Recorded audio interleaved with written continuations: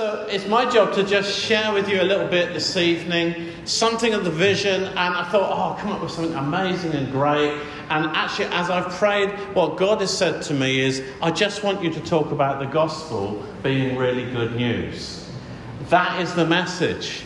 That is part of the vision, that we'd have churches that are full of the gospel and full of the Holy Spirit. So I could sit down right now. That really is the message that I feel God's given me this evening. So can we just turn to Colossians chapter 1, if you've got your Bible, or it will come up on the screen, perhaps. No, it won't. But Colossians chapter 1, verses 3 to 8. I'm just going to read that to you, and then we'll get into it.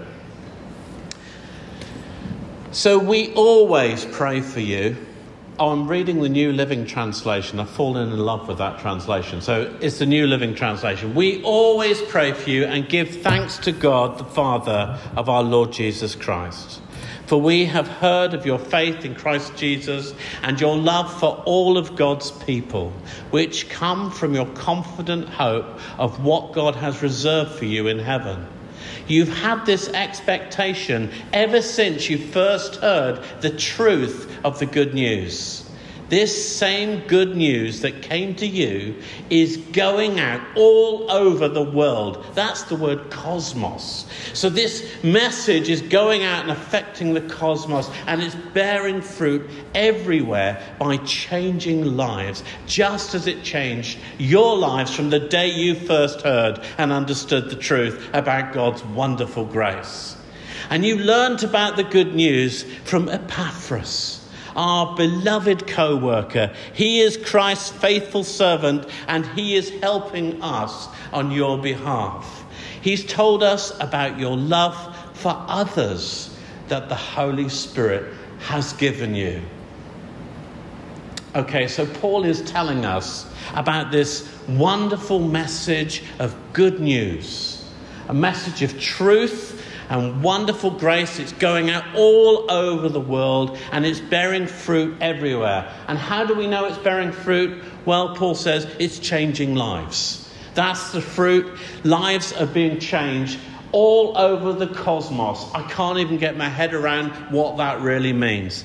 How did they hear this good news? Well, it was told to them by a Gentile believer called Epaphras, a faithful carrier of an unadulterated message of hope, which caused the Colossians to fall in love with one another and to fall in love with all peoples everywhere. Isn't that beautiful? Isn't that a beautiful, wonderful picture of the good news of the gospel of Jesus, this message of Jesus? Is it any wonder that when Isaiah saw this message coming into the world, he cried out, "How beautiful are the feet of those who preach good news." Now, I don't know what you think about feet and whether they are particularly beautiful. I mean, take a look at your feet right now. Are your feet beautiful? Do you find your feet beautiful? Well, Isaiah the prophet looks at the feet of the messengers of good news of the gospel of Jesus, and he says, "You've got beautiful feet." So why don't you just say that to your feet? You are beautiful feet.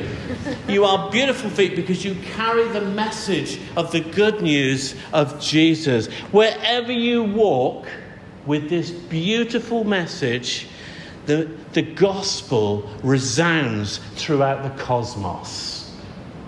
Just let that catch you up for a minute. This message resounds throughout the cosmos. And tonight, that's all I want to do really. I want to remind you of this message of hope that we are carriers of. Because the gospel really is good news for everyone, wherever they come from, whatever they've done, and whoever they are. I love the fact that we sang that song by Wren Collective tonight. It's good news for the captive. This is good news for the shamed. There's good news for the one who walked away. There's good news for the doubter. There's good news for the one that religion failed. For the good Lord has come to seek and save. And we believe this, don't we? We believe this. We sing it really well. You sang it so well with so much gusto. But I wonder, how well do we communicate this message with the people who need to hear it? How well do we do that? With unbelievers, with broken people, with people who are living very different, perhaps even challenging lifestyles to us. You know, when you meet some people that have really messed up their lives, I mean, be honest. What is it that comes to your mind when you meet some of these situations, when you look around society? Is it, I've got some really good news for them? Or is it, I need to tell them about their sins? They need to get their act together. How much they need to change. So how do we respond to people who are eaten up with the inexplicable ravages of sin that's destroying their lives? And if what we end up thinking is good news, that's wonderful. But it can be such bad news, depending on how we communicate it. And I know I've got this wrong over the years. You know, you look at some situations and you say, you've just got to stop this. I mean, what you're doing is crazy. You're really messing up your life. Can't you see the effect on your children? And you want to get in there and tell them, instead of giving them the good news about Jesus. There's good news, but often we communicate it in a style of bad news. You see, throughout history, the good news part of the gospel has been in danger of being lost. It's been contested. We can even question, is it really such good news? Maybe we need to add a few conditions or additions just to make sure. I need to tell them some bad news about the state that they're in and warn them about the judgment that's to come. Many years ago, I was part of a team doing outreach in the Black Country on the west side of Birmingham. And we were preaching on the streets, actually a pretty negative message, I now realise. Like most street preachers, it was all about sin and the judgment of God, warning them of the wrath that was to come. And they needed to repent. It was quite dismal, really. And quite honestly, I hated those times. And I usually came away feeling quite depressed, which should have been an indication. And then one day we went out after weeks of depressing, no results, a lack of success. And my friend decided to try out a different message. And he slightly frustratedly stood forward with the microphone in his hand and he shouted on the top of Cape Hill and he said, "Listen, everybody, I've got some really good news to tell you. Who wants to hear some good news? I've got some really good news. You have to hear it." And before long, we had a crowd of people standing around us, intrigued about this good news. We were able to share the gospel on that occasion and have some incredible opportunities about what Jesus was really like. He loves you. This is why he died. He's got a plan for your life. He's got good things in store for you. And I've just got to say that this moment had a profound effect upon me. As I realised, as I saw with my own eyes, the incredible power of good news. The power of a message of hope. A power of a message of hope that we carry. And how much we really need people to hear this. And so I just think we need to be reminded of that. We need to be reminded about the good news message because it can so easily be lost or forgotten. And this was true even around the time of Paul. You know, the Galatians were in danger of preaching a different gospel. That's what it says in chapter 1. They'd become too concerned about what people thought of them, it seems. They'd become intimidated. So they dialed things down a bit in their message. And the same challenge can be seen throughout church history. I'm going to give you a rapid tour of church history. For example, the early church fathers, they talked the gospel message, but they got bogged down with issues. The apologetics of their time, the Trinity, Christology, the canon of Scripture and the church. All important things.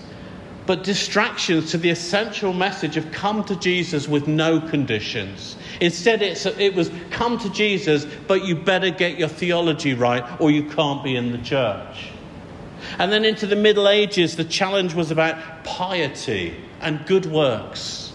And there was this fear of the contamination of the world. The gospel equaled sanctification. Salvation was only available to those who obeyed the laws of religion, the church, rules, legalism. That wasn't good news for people. And thankfully the Reformation came at the end of this period, and with it the liberating message of justification by faith. And in many ways the gospel message was restored, and some even paid for this with their lives. And the latter part of this era was that of Wesley and Whitefield, and many people were saved during this period. The good news was changing lives across the world all over again, and many churches were planted. And then came the Victorian era, which, especially on the back of the previous one, was for the church one of its greatest opportunities. Christianity pervaded politics, state and industry like never before and never since. Missionaries were sent out all over the world. Many churches were started. Buildings were built in our cities. But this was also the age of intellectualism, and with this came a huge undermining of faith in the literal truth of the Bible. You can't rely on it. Look at what science says. And many people became cynical and fell away. And then the church became full of tradition. Then we have our own restoration of the church. Look, I did that very quickly. The restoration of the church movement, the charismatic renewal. We need to get back to the Bible, was the cry. The New Testament models of church, the gifts of the Holy Spirit, Ephesians 4 ministries. It's good news. It's all for today. And many people left traditional churches and enjoyed the freedom of the Spirit, planting new churches, much like our own. Everything's sorted then. Everything's hunky-dory. It's wonderful. No. We have our own battles. And they're very much the same as they've always been. Fear of what people think of us. Distracted by issues. Legalism, cynicism, and also maybe some disillusionment. Anybody done church planting and talked about it and heard about it before? Some disillusionment perhaps, some disappointment. The charismatic movement hasn't lived up to all that we hoped it would be. And over the pandemic especially, there's been a lot of talk about deconstructing the church. And some have just stayed at home altogether. Some have just given up. So what can we learn from our history so that we can keep going forward, pressing into all that God has for us? Well, I think it's this. We've just got to get back to Jesus and the gospel. We've got to get back to the simplicity of this message being really good news. We need churches that are filled with the good news. We need to apply it to ourselves. The world needs the church to be full of good news. And the gospel is what is needed to keep us focused on the mission of God to the world and keep us from navel-gazing doom and gloom. Have you heard much of that in the prophetic recently? We need to build churches like this, pumping with the gospel. We need to be planting churches like this that are full of hope, presenting Jesus to the world. We need to know this message incredibly well if we're going to see people saved. We need to be living it. So let's just take another look at Jesus. I love that prophetic contribution earlier on from Mark. Take a look at Jesus. Look in his eyes. Well, I want to do that and look at how he communicated this message to the people that encountered him. Just a couple through the book of Matthew. First of all, in chapter 8, we have this man with leprosy. That meant he was ceremonially unclean. It meant that he couldn't come into the temple. It meant that he was kept out of community for fear of contamination. Well, this man, he came right up to Jesus and he knelt down before him and said, Lord, if you're willing, you can make me clean. Jesus, it says, reached out his hand and touched the leprous man. He says, I'm willing, be clean. A Roman centurion, an enemy of the Jewish people, an invader, comes to Jesus uninhibited. It's my servant. Please say the words and he'll be healed. Go, Jesus says, it will be done for you. Chapter 9, a woman with the issue of blood. Again, a woman excluded from community. She reaches out in a crowd and touches Jesus. He doesn't restrict her, but power goes out of him in response to her faith. He heals her and restores her before her community. Chapter 15, a Canaanite woman. She's got no part in the Jewish community. She's an outsider. No right to ask for a miracle for her daughter. No right to ask for mercy. Jesus even appears to create a barrier for her. He says, I was only sent to the lost sheep of Israel.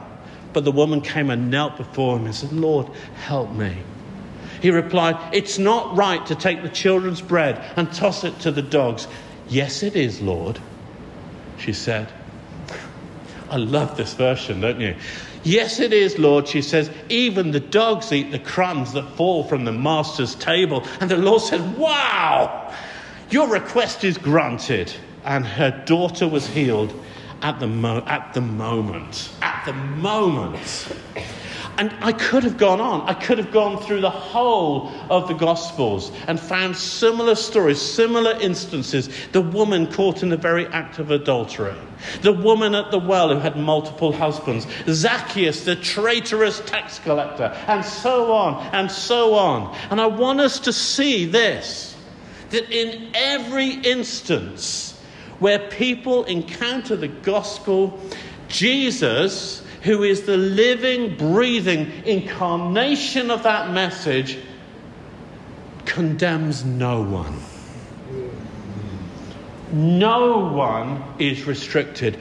No one is hindered from coming to Jesus. No one is stopped from making their outrageous request and getting their miracle.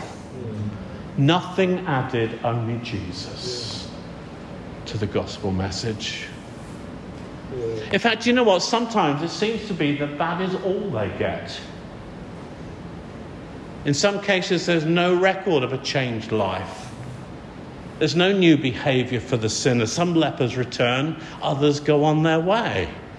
Jesus, it seems, delights in giving out free samples with no strings attached. Isn't he wonderful? He doesn't keep a record, and so he tells his disciples to model this for us too. Freely you have received, freely give. Amen. Freely you've received. You've received. Your life has been touched. Your life has been changed. You've got beautiful feet. Freely give. So take a look at Jesus. You know, sinners were not repelled by him. They were drawn to him. People pursued him. They sought him out. Broken people cried out for mercy and didn't feel awkward about it. They got it. They got mercy. People who were lost delighted in being found by him. People who were sick were healed. The demonized were liberated. No shame. Come to Jesus. I got to ask, is it the same for me? You know, are people drawn to me like that? Can I honestly say that it is the same for us, unbelievers coming to us, coming to our churches? People we live with, people we work with, people in our communities, our neighbours. Are they drawn to us or are they repelled by us? Do they feel accepted by us or do they feel condemned, judged by us? This is a really challenging question.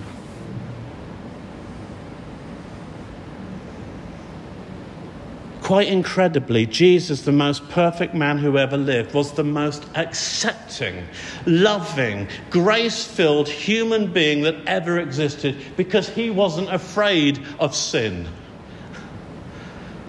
He wasn't concerned that we would contaminate him. He was unshockable.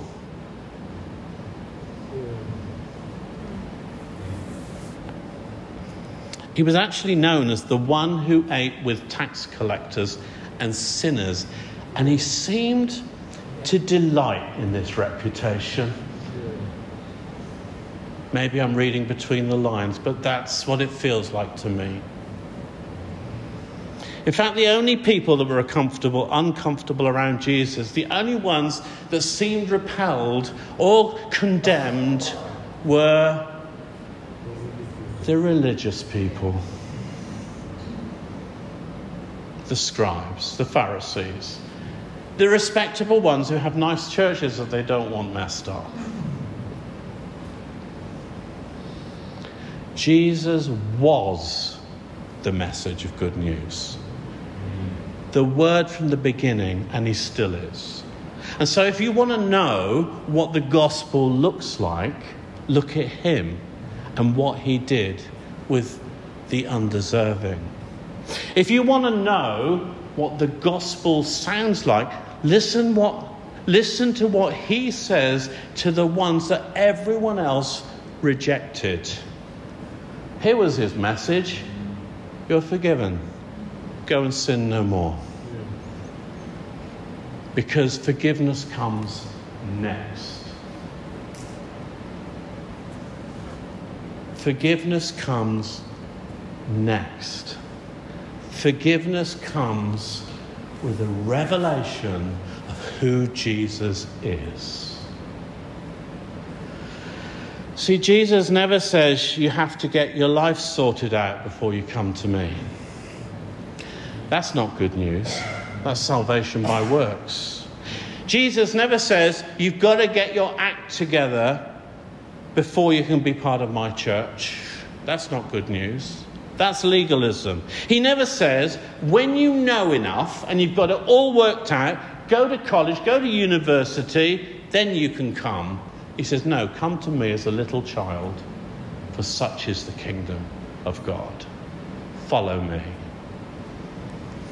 Jesus always reveals himself first, and the fruits of repentance follow. It comes out of an encounter because that's the kindness of God that leads to repentance. It's a gift. Repentance is a gift from God. It's to turn around and live a dramatically different life. So just let me speak into this for a moment as I come in for a landing. Repentance is about turning your life around. Yeah, you know this. But let me just go over it again. Because when we think of repentance, we can sometimes fall into the trap of thinking it means being sorry, which makes repentance more of a feeling than an action that needs to be taken. It's like we punish ourselves. In our thoughts and our feelings, we torment ourselves and we beat ourselves up. Anybody, or is this just me? And we can go on at this for quite a while until we feel like we've justified receiving forgiveness for a bit. And then we do it all over again. Okay, it's just me. Okay, I'll just admit it. We wrestle with it. And there's no doubt that there are feelings involved in repentance, and it's not wrong to be remorseful, except that that's only part of it. Repentance isn't just an emotion, it's a decision. It's a moment of realization that stops us in our tracks so that we're able to turn away from the path of destruction that we were on and return to God. That's the literal Hebrew meaning of that word. To return to God. Repentance is about returning to a God who paid for us with the life of his own dear Son. Because of the cross, he's always ready and willing to take you back. Isn't that wonderful news? Like the father of the prodigal son, we are prodigal. Every one of us, even the unbeliever. I've just had this revelation that we are all prodigal. We've all been paid for, and so we can all return to our Father, our Heavenly Father. We can all come home to our Father, every one of us. I'm really excited about that idea. We pray for the prodigals because they're the ones that fell away. No, everyone's prodigal. Everyone's chosen their own way. Everyone's eating badly. Oh, if only they would remember the Father's house. Anyway, I've completely lost my place now. That's good news. And that's a message I think we can confidently communicate. Meet Jesus first.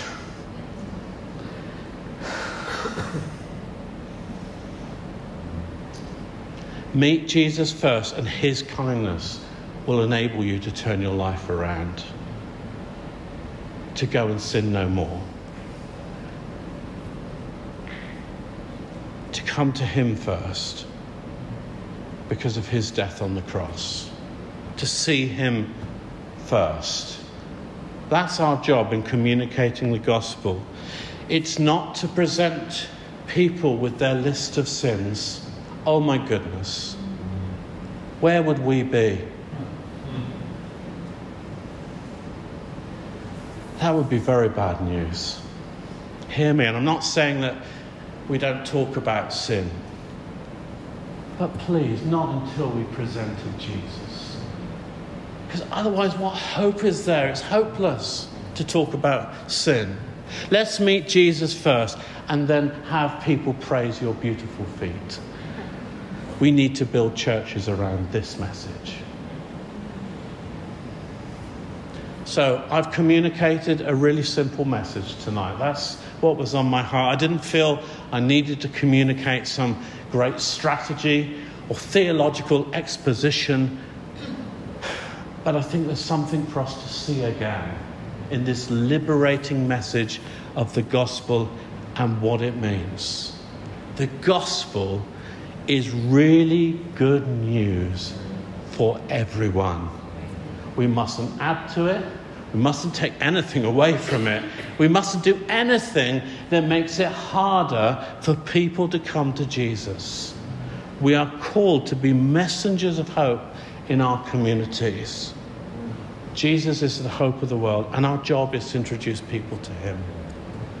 Do you know, when we were first leading the church in a particular situation, we were told early on that there's this couple. You know, glad you've come because we need you to speak to this couple because they're living in sin. Living in sin. I said, oh, right, okay. So what do you want me to say? Well, you need to sort them out. I said, why? I said, I tell you what, let's just make sure they know Jesus and then see what Jesus does. And do you know what? They got married. Jesus spoke to them. We need to represent Jesus to the world and to one another. That's our job, to introduce people to him. So I want to finish with one of the verses I started with, and I want to declare it over us in what we're doing together. So if you're up for a declaration over you, can you just stand for a moment?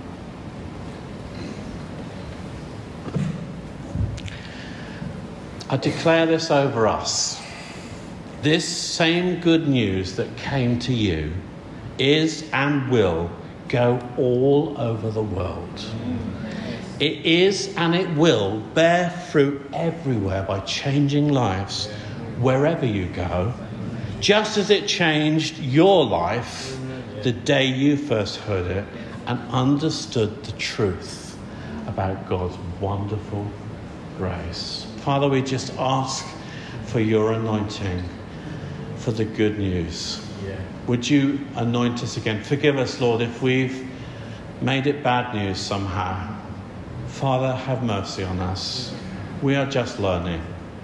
But Father, will you come and give us a fresh revelation of Jesus? I hope that's what you've done today, Lord. Would you give us a fresh revelation of who you are and what you're like and how you speak to even the most sinful people in the world.